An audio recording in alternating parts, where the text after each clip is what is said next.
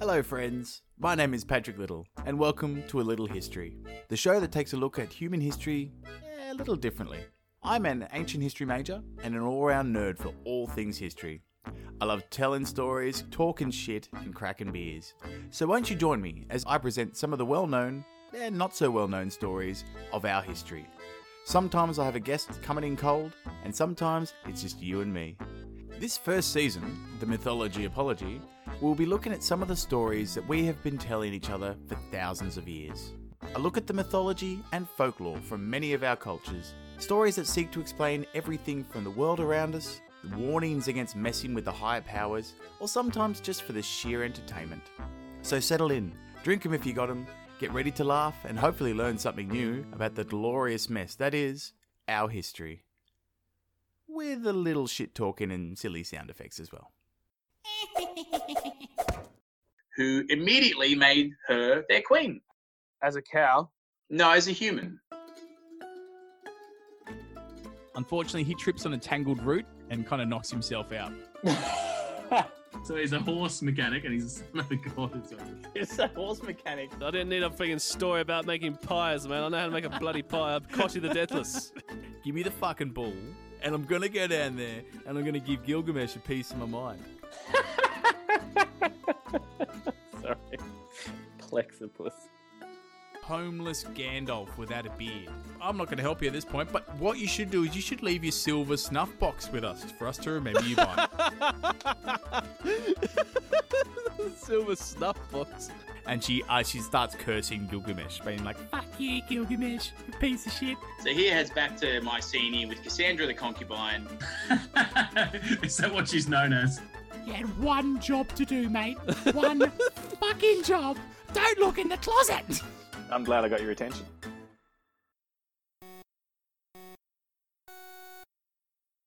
Welcome back, everybody, to A Little History podcast. We're doing a bit of an out-of-office recording today.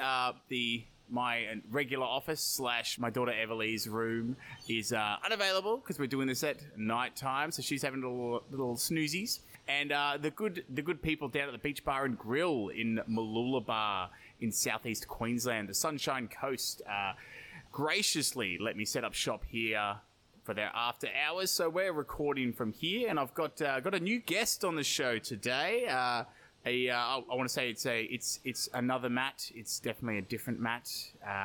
Another brother, but a brother from another mother. Matthew Jenkins. How are you, Matt? Good, buddy. How you doing? Mate, I'm going really well, actually. Yeah, I appreciate the talking, actually. That was nice. A brother from another mother.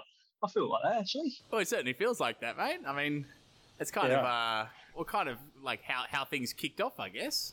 But I'll let you tell that story. Just for the listeners out there, I guess how do we know each other? It would have definitely come from our cricketing days. I think that's where it stemmed from. I think it was Hellenic Club, wasn't it? It was the bar at Hellenic Club. And I just kind of followed the people that knew about cricket around. And that was 14 years ago now that we started. Yeah, shit. Yeah, we used to go to that indoor centre during our... used to have that break, didn't we, in between lunch and dinner? Oh, correct. Shift. And we used to go and play cricket or golf. Or say golf, pitch and putt. It's golf for me, yeah. mate. Yeah. Well, it's about as far as I can hit it. That's about as good as I get. Yeah, I pretty much lived at your house every single weekend. Yeah, pretty much. Or your parents' house, I should say. That was great. They knew it was my house.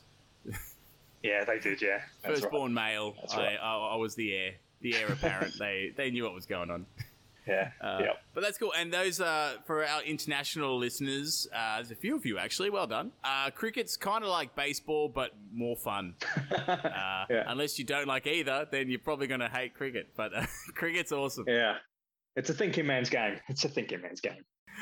Correct. All right. Well, Matt, let's jump on in. Hey, let's get into a story. Yeah, let's do this. Groovy. All right. So, what do you know about? I guess from other episodes of this series, because we sort of got you on, because you sort of let me know you were impressed with what was going on with the show, and that was sort of earlier on in the stage when we were doing a lot of the Mycenaean hero stories, as well as the Caledonian boar hunt, the story of Io, so a lot of stuff from ancient Greece.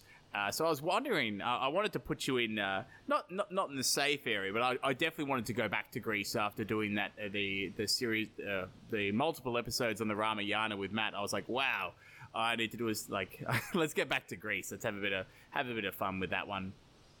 So I wanted to know, what do you know about the hero Theseus? I know very little. Growing Excellent. up in England, you are not taught about anything in history other than English history. So it's, I know very, very little. All I know is from this podcast. Hey, well, if I'm the main artery, then so be it. The one light in the darkness. Yes, I assume everything you've said so far is fact. Oh, That's gospel. what I'm going by. Gospel, yes. Yeah, gospel truth. Yeah. Well, this will be extra fun then. So basically, this will be great. So this is the story of the rise of Theseus. Okay. So we're basically entering covering one of Greece's favorite mythological heroes. But there's also a bit of an argument these days that he stems from a historical character, like a historical figure. But there's sort of a lot of conjecture on that. But straight off the bat, Theseus himself comes from a pretty illustrious family, both on his mother's side and his father's. Like his father's side goes back to Erechtheus, who was like, the first children of the soil. So we're talking like the first men and shit. Okay. All right. So a lot of claim to land. Yes. He's like, this has been our land. Like, we've been here forever. Yeah. And then you got Theseus's mother. Her side stretches back to the days of Pelops, who, if we know from episode 2, I believe it was, or 2 of the series of the Mycenaean hero stories, Pelops being the son of Tantalus. Yes, the guy who couldn't quite reach the food and the water. Yeah, correct. So Theseus's mother stems from that line. So they're old, like you call them old blood. But yeah, so if anybody who doesn't quite know what I'm talking about, go and check it out to get more of an idea about what we're on about. The main reason I say this is this makes Theseus related to the likes of other characters that we've come across so far in this story. So the likes of Thyestes and Atreus being the sons of Pelops in episode 3. And then you got Agamemnon and Menelaus in episode 4 and many more. Some of these are including, perhaps one of the most famous Greek heroes, Heracles, or Hercules, as the Romans knew him, and Hercules. how most of us, I guess, came across him. Yeah, now I've heard of him. Yeah, I didn't know his name was Heracles like much later. I always knew him as Hercules because that's how the Romans named him or called him. So he's the thing about Hercules. He's Theseus's older cousin. We'll get to that later. Now, I know this is a lot of like descendants at the beginning, like, oh, they stemmed from this person and stemmed from that person, but it'll kind of make sense and make it all pretty easy for this one.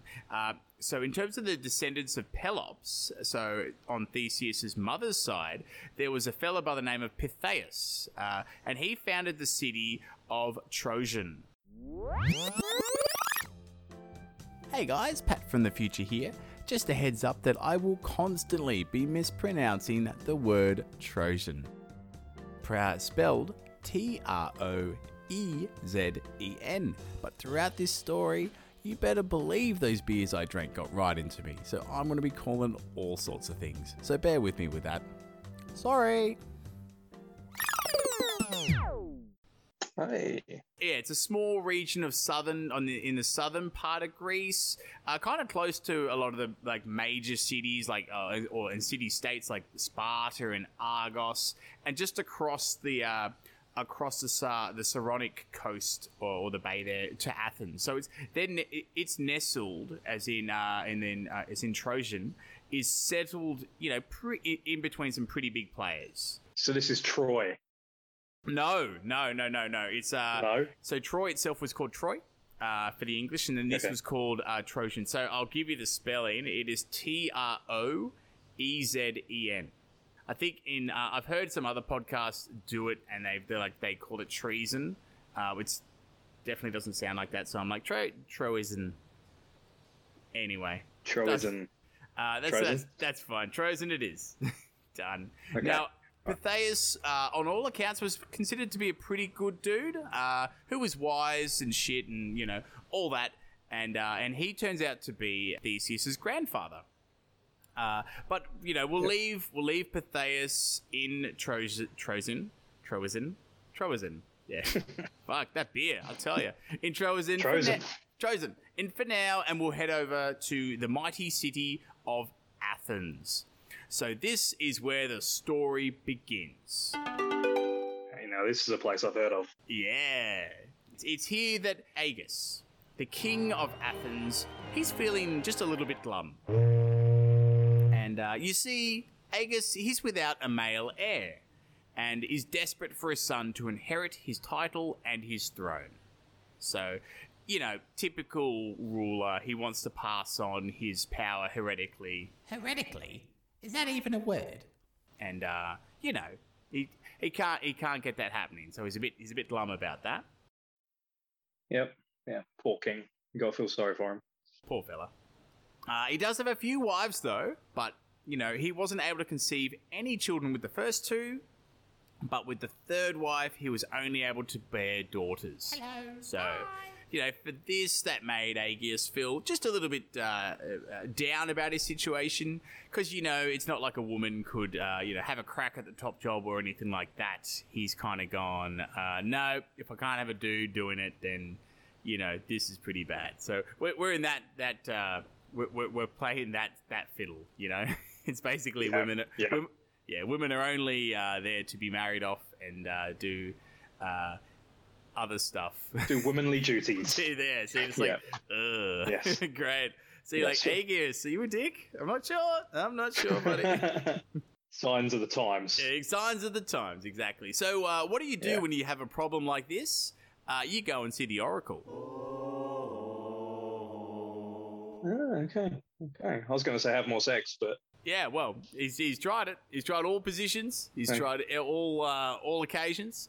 More wives. But now, an oracle is a little like a soothsayer. Oh, I'm a soothsayer. Like the soothsayer Calchas, who I spoke about in episode 4 of this series, who he told Agamemnon to go and kill his daughter Iphigenia so they could chuff off to Troy and have themselves a little war. They're like that in terms of they not so much read entrails from animals. It's a little bit more of an institutionalized position. Is this the one that told him that he was going to rape his daughter and then the son was going to come back and fight for him? That was, yes. Thyestes got that that grim news, and he goes, I'll disregard all this, and then rape the first person I come across. Oh, it's my daughter. I don't know where she works. Yeah, like, whoops. What an idiot. Yeah. Anyway, yeah. Cool. And so... Yeah, it happens all the time. I know. In these stories, frequently too much. Yeah. Unfortunately. Yeah. These seedy old men writing these stories are just like, oh my god, my daughter's so hot. It's like Trump. Oh. Oh, Ivanka. You'd feel bad for her, but she's fucking terrible. She's ice cold. Yeah, exactly. If she wasn't such a horrible person, yeah, you'd feel bad for her. Yeah, exactly. So for this oracle in particular, they or she and her group reside at the temple of the god Apollo at the site of Delphi. So located in the northwestern part of northwest of Athens in central Greece. And I had the good fortune of being able to visit that place a few years ago when I did my big honeymoon backpacking trip. I can say it's easy to see why you would build one of the most sacred places or sacred sites in the ancient world there. It's the shit. It's so breathtaking, and I'll try and find some pics from that trip and post it up on the socials or whatever, just so people get some sort of an idea about what we're talking about and why this sort of site inspired people to be like, oh, let's set up here and tell prophecies and shit, because people are going to be like, oh, this is an awesome place to be. Of course, prophecies come true here. I was in Athens during 2010 when it was like the protests and the riots were on during I don't know, something to do with their finances. Yeah. And we weren't allowed to leave our hotel past night time, and we would just had a security guard outside our door like the whole night. Just, you're not allowed to leave. And good thing they didn't, because a massive riot started. Must have been 50 people with baseball bats and wooden clubs all just started fighting one another, and it's just a mess. It was good to watch. It was cool to watch. But Holy shit! You know. Oh my god. Yeah, it was right outside our hotel, right outside. Yeah. So if you look to your left, you could see the Acropolis, and if you look to your right, you could see a violent mob. That was my time in Athens. That's crazy, man. That's crazy. Holy shit! Like a similar story to that. I'll tell you off air. That was just, mate, very close calls, where you just sort of go, we're lucky to get out of that one. Yeah, beautiful city though. Beautiful city. Amazing city. Yeah, lovely. I want to get back there ASAP. But now back to the Oracle. And the Oracle was the head of an order of Pythian priestesses who hung out at the site of Delphi, as I said. So they're a big deal. Like, if you go to see the Pythian priestesses, they're legit. It's like going to see the best doctor in the world. Like, they know their shit. And they're all female as well. Yeah. Oh, There's nothing wrong with having you females? got some blokes as well. But in terms of the actual Oracle, typically is a female, because they sort of, are able to transcend the living world and then the spiritual world and do all that. So think like that movie 300, not super accurate. That's kind of what I was going with. I had a mix of Minority Report and 300 in my head, with the females in the pool, and then like the creepy men. Yeah. Yeah, they do like trances and shit like that, and they're like, because it's all like spiritual essence in the end. So they're like, we want to get a taste of that, as well as just be creepy fucking dudes. So it changes throughout history, but for this purposes, it's a group of priestesses, and they're the ones that are able to communicate through the gods because they're virgins and they keep a pious life and all that kind of stuff. Because men are too busy ruling the world. They're like, we'll let the chicks do it. You're like, thanks, dick. Fuck. Well, I think they've got the right end of the stick there. I'll hide up on a tall mountain and talk to spirits, just chilling, as opposed to being raped by big Greek kings all the time. But not having a bit of fun on your own accord? Oh, you're not allowed to have fun, are you? Virgins, mate. Virgins, exactly. There's no rule against in the butt. You know what I'm saying? So maybe that's what they're doing. Oh, definitely. If there was other men up there, that's what they'd have to do. Yeah. Someone's definitely found a loophole. Or a poop hole. Hey! God. Anyway, So it said, as I said, that the Oracle can communicate with the spiritual world and see into a person's future. And, tell that person about it, or tell others about it if they so choose. But of course, the information they give to that person is always like really vague and cryptic. So like, fun times there. Nothing's ever like told, super straight. So Aegeus, he's getting into this, and so he's the heirless king of Athens. He goes to see the Oracle of Delphi to see if she can help him out, with his predicament. Put some lead into his pencil. You know what I'm saying? Something like that. It's just like getting rid of your fortune. It's like getting rid of your star sign. Yeah. You will come across money in the next fortnight because it may be payday. Yeah. And you will have happiness at least one time this week. Yeah, it's stuff like that. But like, super vague. So everyone's like, I swear by them. They're great. Let's do this. And so the Oracle receives and greets the king and says something like, "Hail, Aegeus, mighty king of Athens, but without any male heirs to carry on in your line." That sucks for you, mate. And you're like, Aegeus is going to be like, "Shit, Oracle, fuck. Why are you busting my balls, man? Like, can you help me out? Tell me something I don't know. You're an Oracle. You're meant to tell me what's going to happen." Exactly. Can you see anything in the future that will help me, get a son? Because, all I have is daughters, and they can't rule. I mean, everyone knows that. It's got to be a man that needs to be ruling this bitch. So help us out if you can. And you got to think all of like Aegeus's daughters are like, "Fuck you, Dad! Like, give us a go, give us a chance." Yeah, exactly. We're not shit. Would you want to though? I'd be pretty happy just to be like, princess the whole time. just have all the money, none of the responsibility. It'd be pretty good. Yeah, princess would be great until you get, auctioned off to like some old 80-year-old king who's like fat as fuck, and you're like, oh, great. Yeah, that's kind Although, you only get that for a few more years before he naturally dies or is assassinated, and then probably you're assassinated too. Hey, political intrigue, how good is that? Oh, it'd be so good. There's no escape. You're like, I just wanted to have fun. Yeah. I was forced to marry this guy, and now they're killing me because they wanted to kill him. Fuck my dad. My dad's shit. He's the worst. And the Oracle, goes into a little trance, and then gains her composure, and then turns to Aegeus and goes, "All right, champ, I've had a little peep into your future, and I do see a son."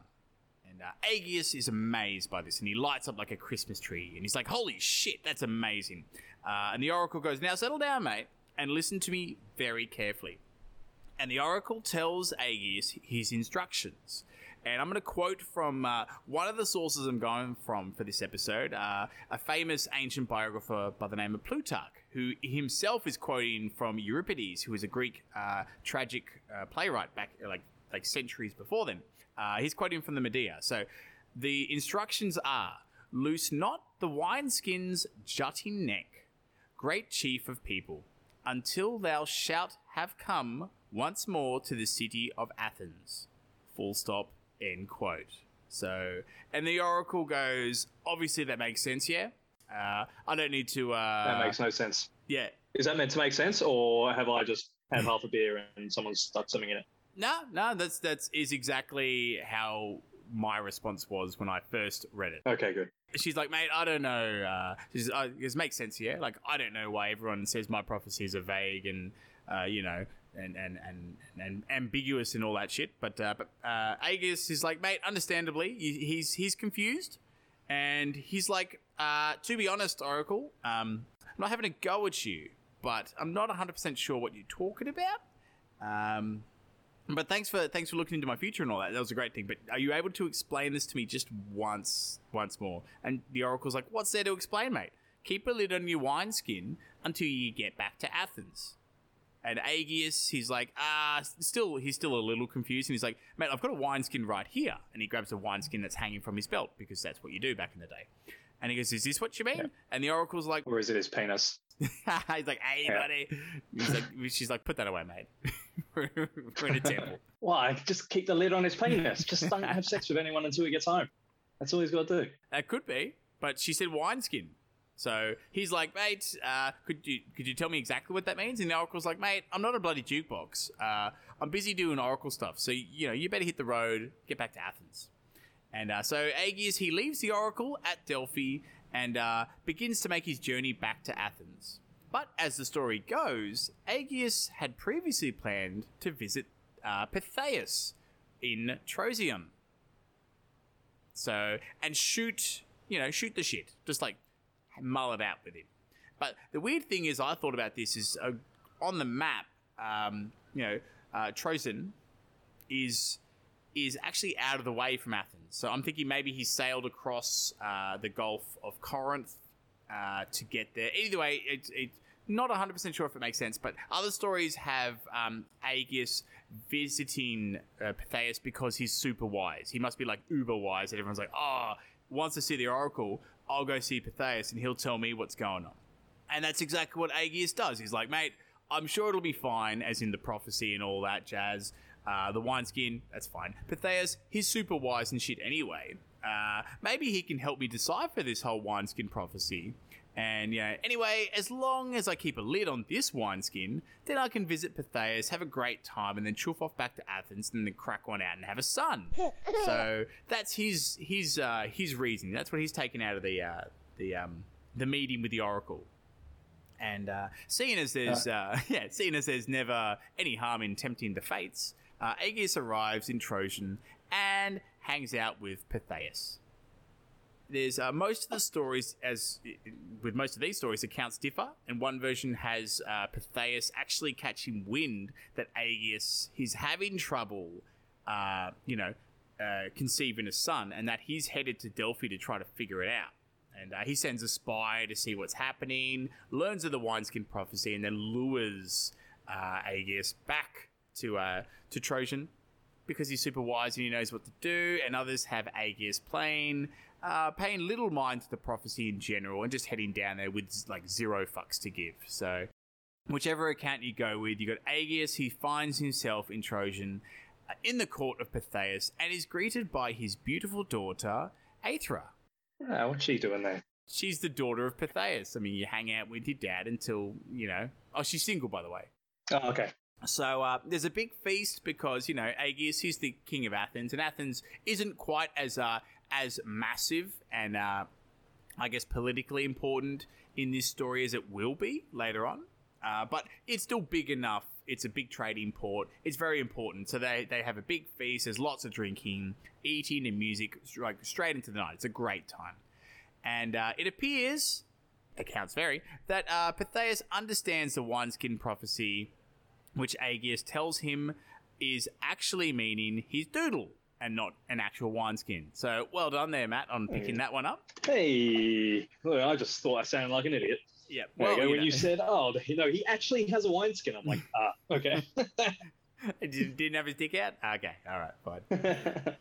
But, Theseus, he's super wise, but, being a good friend, he lets the Athenian king get super drunk on Theseus's wine and sets him up with Aethra. Great dad move there from Theseus. Just offer up his daughter for that. After I have a few cheeky beers and then just offer up a daughter. Yeah, exactly. There you go. See you later.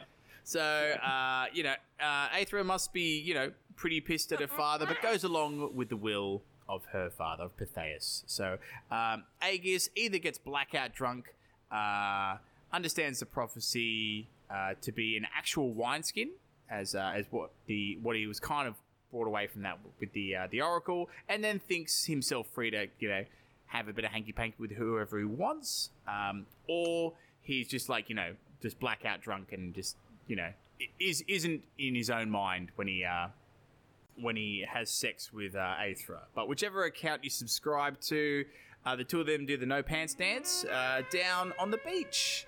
Always a fun place to go for that. Yes, gets everywhere. Lay a towel, at least, please. Yes. Yes. Deck chairs. Aerosavior. Yeah, but after Aegeus drifts off to a drunken sleep, Aethra jumps into the water and wades out to an island where she's visited, wink wink, by the god Poseidon. Okay, so she just goes swimming out in the middle of the night and Poseidon. So what happens if Poseidon didn't turn up? Well, she would have just drowned. Or she would have just been stuck on an island. Well, maybe she was just working out, doing a bit of exercise, a bit of cardio. Swim out to the island, challenge herself, and then come back and burn it off. Burn off what Aegeus couldn't, I guess. But the gods do that. So, Poseidon does rock up, and the gods do this kind of stuff all the time. Now, in the morning, Aegeus wakes up naked and very hungover on the beach with Aethra in her birthday suit as well, lying next to him. And she's like, yeah, mate, we totally did it last night.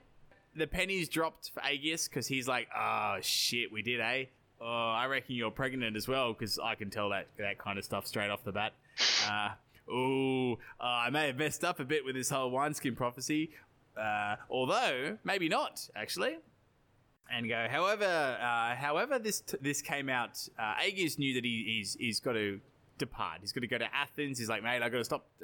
If I fuck the prophecy, then all right. But if I haven't, I'm just going to get back to Athens and enact this shit. So now he's sober. He's realised that the wineskin means he's dead. These are the separate, the varying accounts. So he's either, he's either gone, oh shit, this might be a real thing because I think you're pregnant, because that always happens the day after. Especially with a hangover. It's like, oh fuck, my head's killing me. You're definitely pregnant, by the way. Like, what? Like, no way. Yeah, I don't remember anything that happened last night, but yeah, you're pregnant. Yeah, he's pretty much not sure. Depending on the accounts, he's not sure whether or not the wineskin thing is true. But at the same time, he's like, I've kind of outstayed my welcome. I want to get back and quit tempting the fates and bang one of my own wives and get a legitimate son happening there. Okay. Okay. But instead of offering any support to Aethra before he departs, in terms of raising the child and all that kind of stuff, he says to Aethra that if the child is a boy, to keep the identity of the father secret.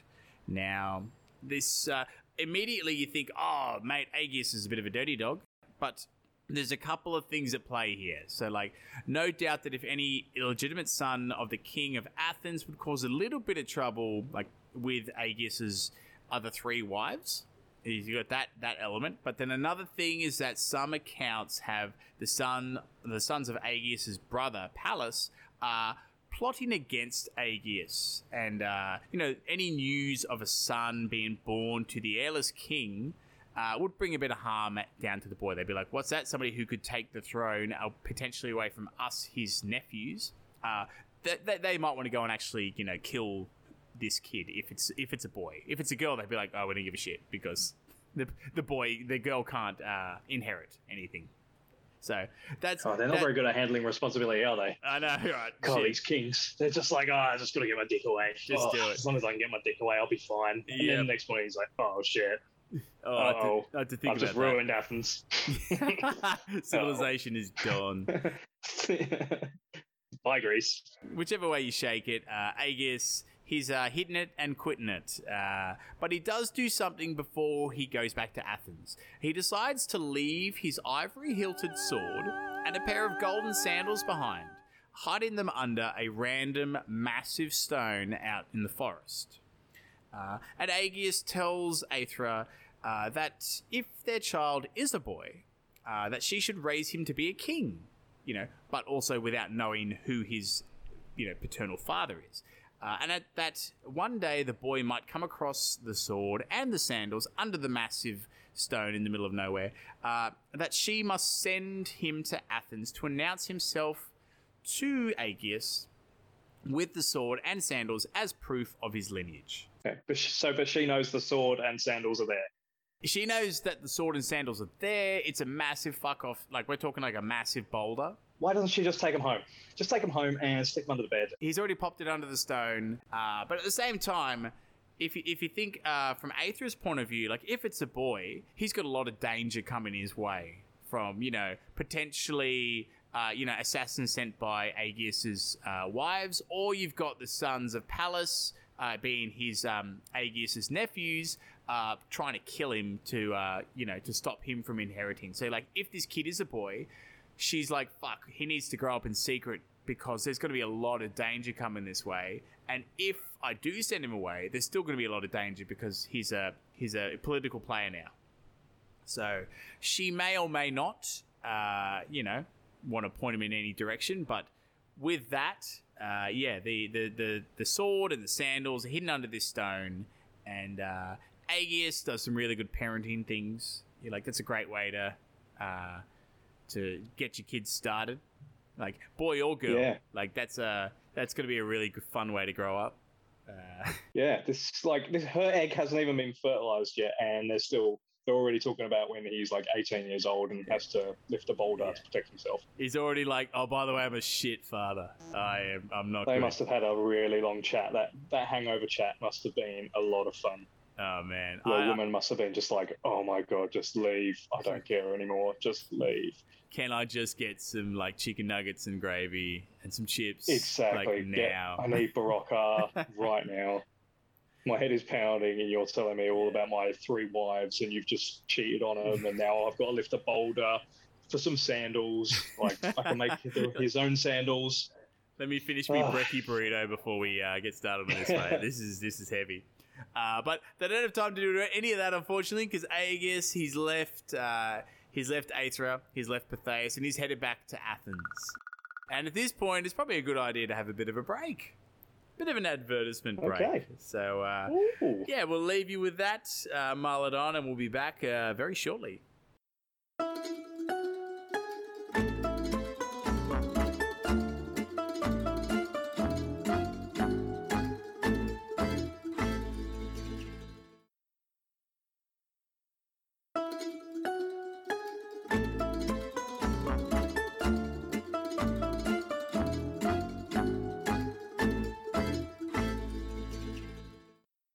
So we are back. And just to recap, you guys are awesome for listening. Hooray, hooray. So Aegeus, he maybe has shat in the bed in terms of the wineskin prophecy. He's gotten himself drunk and is hung out with Theseus' daughter, Aethra, and had a little bit of sexy time down on the beach. And Aethra has also been visited that night by the god Poseidon and has become pregnant. Because Aegeus can tell us this straight off the bat. And Aegeus bails. Yes. Yeah, he bails to head back to Athens to try out for a legitimate son, just in case he hadn't really messed up this prophecy.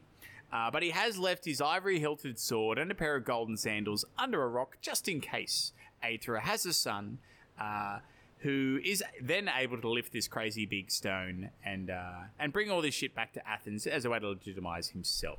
Sounds very sword in the stone-ish. Yes, sword under the stone. Sword under the stone. Yeah, the kid needs to be raised in secret as well because a bunch of shit. Aegeus is a dirty dog. Theseus isn't great either. Serving up his daughter, all that jazz. Anyway, let's continue. Let's do it. So fast forward 9 months from that fateful night, and a child is born from both Aegeus and Poseidon's seed. And surprise, surprise, it is a boy. And, yep, that's a bit of a surprise. We didn't know that was happening. And Aethra calls him, or names him, Theseus. Aethra, she must be dirty at Aegeus, but she keeps her word to him and keeps Theseus' parentage a secret. Or at least part of it anyway, because Theseus tells everybody that Theseus is the son of Poseidon, the god of the sea, who's a pretty important deity to the city of Trojan. And if you remember, Theseus and Aethra are also descendants of Pelops, and if we remember from episode 2, Pelops was beloved by Poseidon. So there's a bit of love there from the god of the ocean. Oh, yes. He's the one that gave him he didn't give him the horses, but he gave him the chariot. The cart. Yes. The chariot, that's the word I'm looking for, yes. Yes. Sort of, he half helped him there, but that's all good. Yeah. And so they set about raising the boy. And Theseus, as he grows, even from a young age, he's all about doing hero stuff. And he massively looks up to his elder cousin, Heracles. Heracles. Not Hercules, if you please.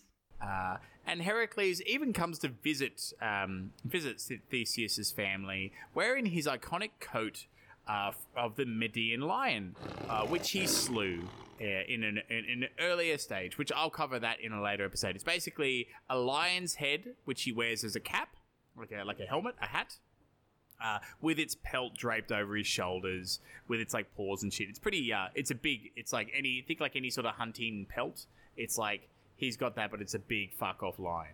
Amazing, like The Rock does. Yes, in that exactly like The Rock. Yeah, the 2014 in that terrible movie Hercules. It wasn't very good, but yes. They did get that bit a little bit right. That was kind of what they were looking for. That's what he was about.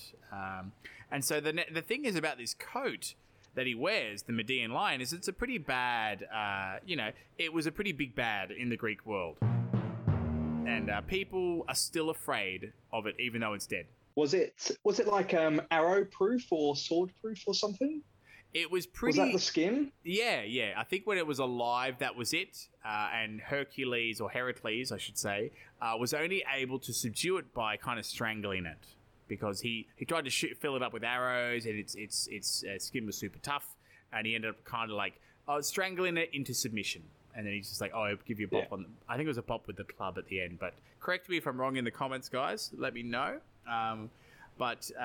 So people would see Heracles come in. They're like, fuck, Heracles, get the shit out of me with that bloody coat of yours, mate. Can you, take it off for a little bit while you're here? This is going to give me the heebie-jeebies. And that's exactly what Heracles does when he comes to visit Theseus' family. He takes off the coat and drapes it across a couch whilst at a party. That would be even scarier. A little bit. Well, I feel like that would be a lot scarier. Yeah. It's at this time that Theseus walks into the room. He's a young kid at this time, so let's just say he's about 9 or so. Doesn't really say, but he's a young lad. I'm old enough to be doing stuff now. Watch me go. And he sees this pelt of the Median lion, or a ginormous fuck-off lion, which looks so lifelike, at least to him, on the couch. So he like springs to action and grabs a knife from one of the nearby guards, who must have been like, what the fuck's going on here? And then throws himself upon the pelt, stabbing it multiple times. And so you're like, that's fun at a party. But you can kind of see where this kid's coming from. And when the creature is still, Theseus lifts the knife and proclaims that he has slain the terrible Median lion. And everyone at the party starts laughing. And, once they realize that Theseus was unaware that the beast was already dead, they applaud him for his bravery. And Heracles himself, his older cousin, leans in close to his younger cousin. And he says, "Don't you ever try to snake my kill again, you little shit, or you're gonna get the full fucking club of mine on your skull. Test me, mate. You fucking test me." Now, he doesn't say any of that, of course. He's more like, "Mate, you'll be a great hero when you get older." I fell in for that. I also carry a club. Like, that's what I do. That's my thing. I carry a club. So that's why I said that before. Like, I carry a club. It's my go-to weapon. But mate, you're gonna be a great hero when you grow up. Don't you worry, champ. You're fine. And so we get the idea that Theseus is kind of like a fearless dude, or at least he's very brave. He's like, "Mate, I'm gonna do what needs to be done at the time it needs to be done." So anyway, after that little interlude with, a lion's pelt, he grows, as in Theseus, grows to manhood, and Aethra has guided him, with Theseus, of course, nurtured him, and he's now a bloke who is great and well-versed in the ways of battle, and also wise in thought. So, hooray! Theseus, he's good. He's good. Hey. They've done a great job without Aegeus around to bring him into being like a mild-mannered dude. So, he's ticking a lot of boxes. So that's good for him. There's not many half gods that are actually good people. No, it's nice to hear. Yeah, it's nice to hear this. It's refreshing. Yeah. There's Hercules and there's Theseus. Theseus. One of them. Yeah. Yes. You got Theseus, whole lot of yeses. Theseus, just Theseus. Oh, yeah. It's all. If you end in an us, we'll make it there. Okay. And anyway, one day Theseus is out hunting in the forest, and he comes across a hare, and he chases this hare all the way until it disappears under a massive stone. And Theseus, by this time, he's a big bloke. He's pretty jacked, and he's able to move this massive stone easily because he's like, "Mate, I want that hare. I'm gonna get it." But there's no tasty hare there. There's nothing but an ivory-hilted sword and a pair of pretty schmick-looking golden sandals. And Theseus, he's pretty weirded out by this discovery, and he decides to show his mum, Aethra, what he's found. And he pops the rock back in its place because that's important for some reason. And so Aethra's like, understandably, she's like, "Ah, shit, I knew this day would come. All right. Oh, I've got to tell you the whole truth about your dad. Or dads, really, to be precise." And Aethra tells Theseus all about Aegeus being also his father, a bit of a blending of the seed, we'll say, and also the wineskin prophecy and all that jazz. And Theseus is like, "Holy shit, this is a revelation. I gotta meet this guy for sure." And Aethra, she's a little bit worried. She's like, "I know, my boy." Do the voice, Pat. Sorry, she's like, "I know, my boy. I know. Go and claim your right. Take this ivory sword and these golden schmick sandals, so Aegeus will be able to confirm your claim. Take a ship across the bay to Athens and you'll be right." And but Theseus, he's like, "No way, Mum. I'm not taking a boat, like a small boat ride to Athens to do that. Like, I'm all about doing hero stuff, remember? Plus, I'm pretty jacked and like good at fighting and stuff. You taught me like, the fighting part. So thanks for that. But like my stats, they're pretty good. Like they're pretty good so far. But I haven't really done anything heroic. Like unless you count that like lion that was already dead." And Aethra's like, "Nobody counts that, Bubba. No, nobody. Just no, not that." And Theseus is like, "Fine. I heard the road to Athens is dangerous these days.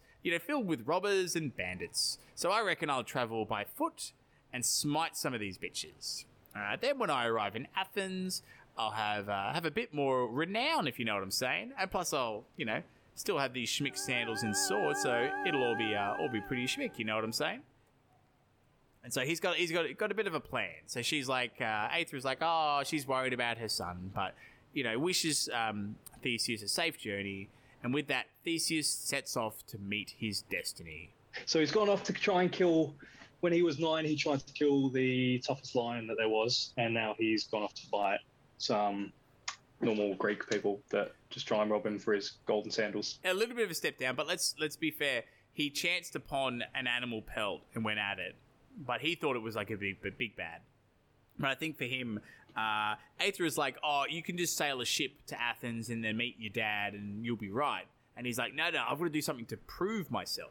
I'm gonna clear the road from Trojan to Athens, from terrible bandits and stuff like that, which we'll get into the bandits as well, bandits and robbers. Well, I'll clear that just to kind of make the land safer for everybody. So people will be like, oh shit, Theseus, he does stuff as well as just being son of a king. So he's decided he's going to do the hero thing because he's a hero and that's what he does. Okay. Or at least he does hero stuff. All right. So I like this guy. He's a nice guy. Yeah, he's a bit. He seems like a good dude. Good dude. I feel like he would be a bit of a tool to deal with, like if you're just trying to hang out with him. Oh, you couldn't have a beer with him. No, at all. No. Like, he'd be so bland. He'd be so bland. Yeah, be on alert all the time, wouldn't he? Just never switch off. Just oh my god. It'd be like one of those like elite sportsmen who are just awesome at what they do, but they just have zero personality as a result. So you're just like, oh, great. Yes. Can we talk to anybody else, please? Yeah, or talk about anything else other than the one thing that you do for your life. Yeah, exactly. Yeah. But Theseus, he's out to meet his destiny, and nearby to the area of Epidurus, which is about 20k north of his home of Trojan, Theseus meets his first challenge. Challenge number 1. He comes across a brigand by the name of Periphetes. Now, but it was not an ordinary brigand, like not an ordinary armed robber dude. Because this bloke happens to be the son of Hephaestus, the god of the forge. Now, if you have seen, and don't even try to tell me you haven't, seen the animated Hercules movie. Greatest movie, one of the greatest movies ever made. It was just... It was good fun. Oh, it was amazing. He's the guy, not 100% accurate, but he's the guy who famously makes Zeus his lightning bolts. So he's the little winged guy, the little. Oh, yes, that kind of looks like Cupid. Is that the one? No, that guy. That's Hermes. Hermes, the messenger of the gods. Hephaestus is famously a lamed god, as in he's got like a bit of a limp going on in his leg. He's really great at the forge, and he's actually married to Aphrodite, of all people, of all goddesses, I should say. Anyway, so he's so Periphetes is the son of a god, and he's not a very nice dude. And so this thing with him, as well as being the son of a god, he's a giant of a man, and he carries a club of his own. One blow of which can kill any man. So kind of think like Heracles with his club. This guy's got a pretty big fuck-off club, and he's a pretty big dude as well. So he's like, his favorite thing is just bringing his club down on travelers that he comes across and ending them. But Theseus, he's super brave, and he rushes towards Periphetes, and being pretty nimble, he's able to dodge one of Periphetes' swings and grabs his club. And being a pretty jacked dude himself, Theseus brings the giant of a man. He brings his own club down on the brigand and completely caves in his skull. So he did. Oh, well done. He did. Well done. So well done. That seemed a bit too easy. Well, he's Theseus, all right. He's pretty jacked. He's good at doing this stuff, and he's a hero. Well, he does hero stuff, and so that's one bad guy down for Theseus, and he's feeling pretty chuffed with himself.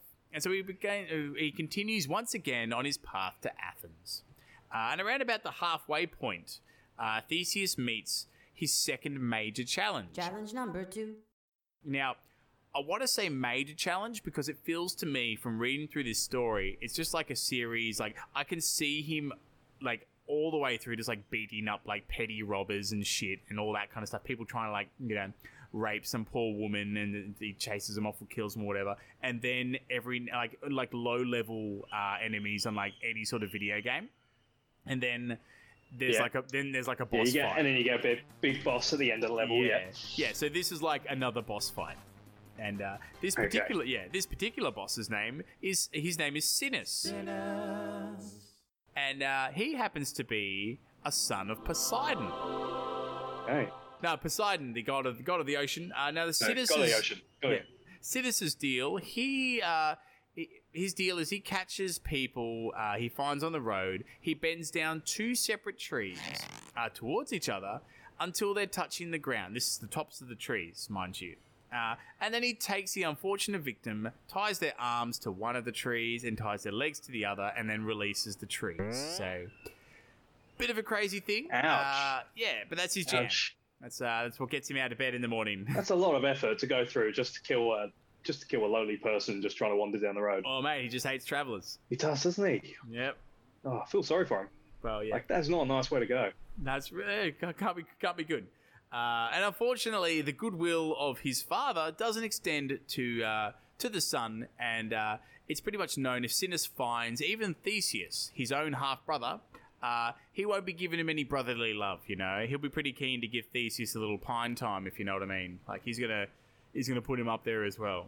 That's his thing. He's like, if I see anyone, they're gonna get some tree action. Now Theseus, he unfortunately comes across Sinus just as he's letting some poor dude, have a bit of a fling that way. Fuck yeah. And Theseus, unsurprisingly, isn't down for any of this shit, and he manages to overpower Sinus and gives him a taste of his own medicine. So it strings him up to his own tree and then rips off his limbs. So, he dispatches Sinus pretty easily, and then he continues on the path, leaving the scattered limbs of his own half-brother behind him. For someone who hasn't really done anything, he's doing pretty well to kill two half-gods. Pretty accomplished. Well, I suppose as a half-god himself, it'd be like just two regular dudes. But yeah, okay. He's jacked, he's working out, he's good at war and all that. And then the third... Challenge number 3. Third one, around the settlement of Megara, Theseus comes across a crazy, gigantic sow, like a female pig. But think like the Caledonian boar from episode 6, but instead of being brought down by the god or the goddess Athena, this one's under the control of a dirty witch, like somewhere nearby. Yeah, I'm a witch. Fuck yeah. Like the witch is doing like some and like controlling this like crazy pig. People are really bored back in the day, back in Greek times, and they let's just control the pig. Like, what if nobody comes along for a couple of days? Does she still control the pig just for the hell of it, or does she do her own thing? Or if the pig isn't seen in the forest, does the witch control it, or whatever that bear shit? Oh yes, I don't know. Yes. Well, she's bear shit in the woods. Yeah. That no, if a tree falls in the forest, is there and no one's around to hear it, does it really do it? Whatever, it doesn't matter. But this crazy sow, it's nearby to Megara, and Megara, they're like the locals, they're freaking out at these occurrences because no one can leave their homes to work the fields, do farmer shit, nothing like that. No one can sell produce in the market. Life just comes to a standstill because anyone that goes out there just gets gored to death by this crazy sow. It's attacking anyone who sees it. Or it was until Theseus comes along and he's able to track it and kill it by himself. No more sow. And so he's pretty straightforward with doing all this. No, using the pig's own powers against him, just kills it dead. Yeah, just kills this one. Move along. Made him tired. Yeah. And apparently, one of the accounts has that when the sow is killed, as in when the angry pig is killed, the witch withers up and dies as well. So that's fun. Oh, I'm dead now. Shit. Oh yeah. Maybe not tie your life force. If you're a witch, maybe not tie your life force directly to the thing that you control and people want to kill. Yeah. Yeah, especially a pig. Like, you could probably think of a better animal to choose than a pig. Yeah, but I guess in her defense, there had been a few named people, like great-ish people, like up-and-coming heroes of the day, who were kind of dispatched to get rid of this sow, which did die. So The sows, it's a tough customer. It's probably not up there with the Caledonian boar's majesty. It's stats, but it's big enough to be like, oh shit, there's killing some of the rookies. Like, we need to pay attention to this one. Okay, yeah, no wandering down a different path. Yeah. Skip through his legs. Yeah. So I'm assuming it's about 20 foot tall. It's probably not that big, but big enough to mess up some villages for sure. But yeah, 3 bosses down, and Theseus, he's feeling pretty great about his quest. He's like, hey, I'm pretty fucking legit as a hero. I'm doing all the shit. And he comes across a sheer cliff face, which the road clings to. So it becomes a real narrow sort of road, which is kind of almost cut into these cliffs.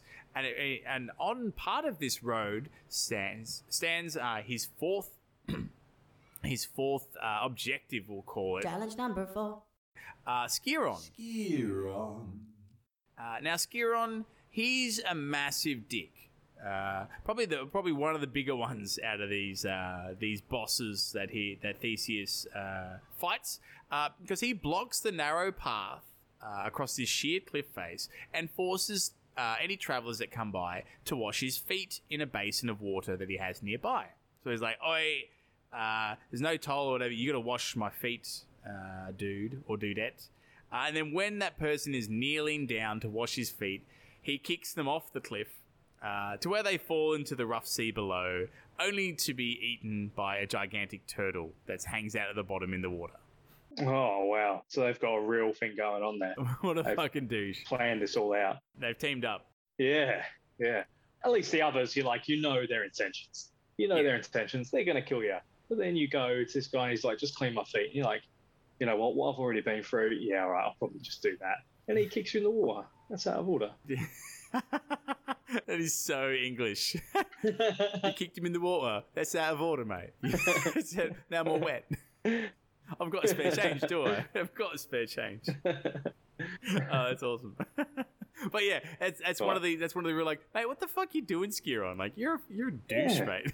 You're a massive douche. Ha ha ha! I'm a dick. Theseus, he comes across this scene and he's like, nah, mate, something's really sus with this guy. And but he decides to play the victim, and he goes to wash Skiron's feet. And when Skiron goes to give him the old Schweinsteiger kick, you know what I'm talking about, the old Van Persie, Theseus grabs his leg and kind of judo flips Skiron over his shoulder and down into the sea for some turtle justice. How ironic. Yeah, good. Yeah, deserved. Yeah, the turtle. If he had any allegiance to Skiron, it ended as soon as he took flight, because he gives him the old chompy chomp and has a good time. So good on Theseus. He's doing the job, and there's a few more other dudes which Theseus defeats along his path. There's Cryon, another son of Hephaestus, the god of the forge, who Theseus wrestles and smashes his body on some sharp rocks. There's also the crazy, it's actually called the crazy Procrustes, who has a bed that he throws, travelers, people that he comes across onto. If a person is too short for the bed, he gives them a bang with a mallet that he's got to make sure that they fit the length, so he bangs them out flat until they reach head to foot. And if the person is too long, he takes a blade and chops them down to size, if you know what I mean.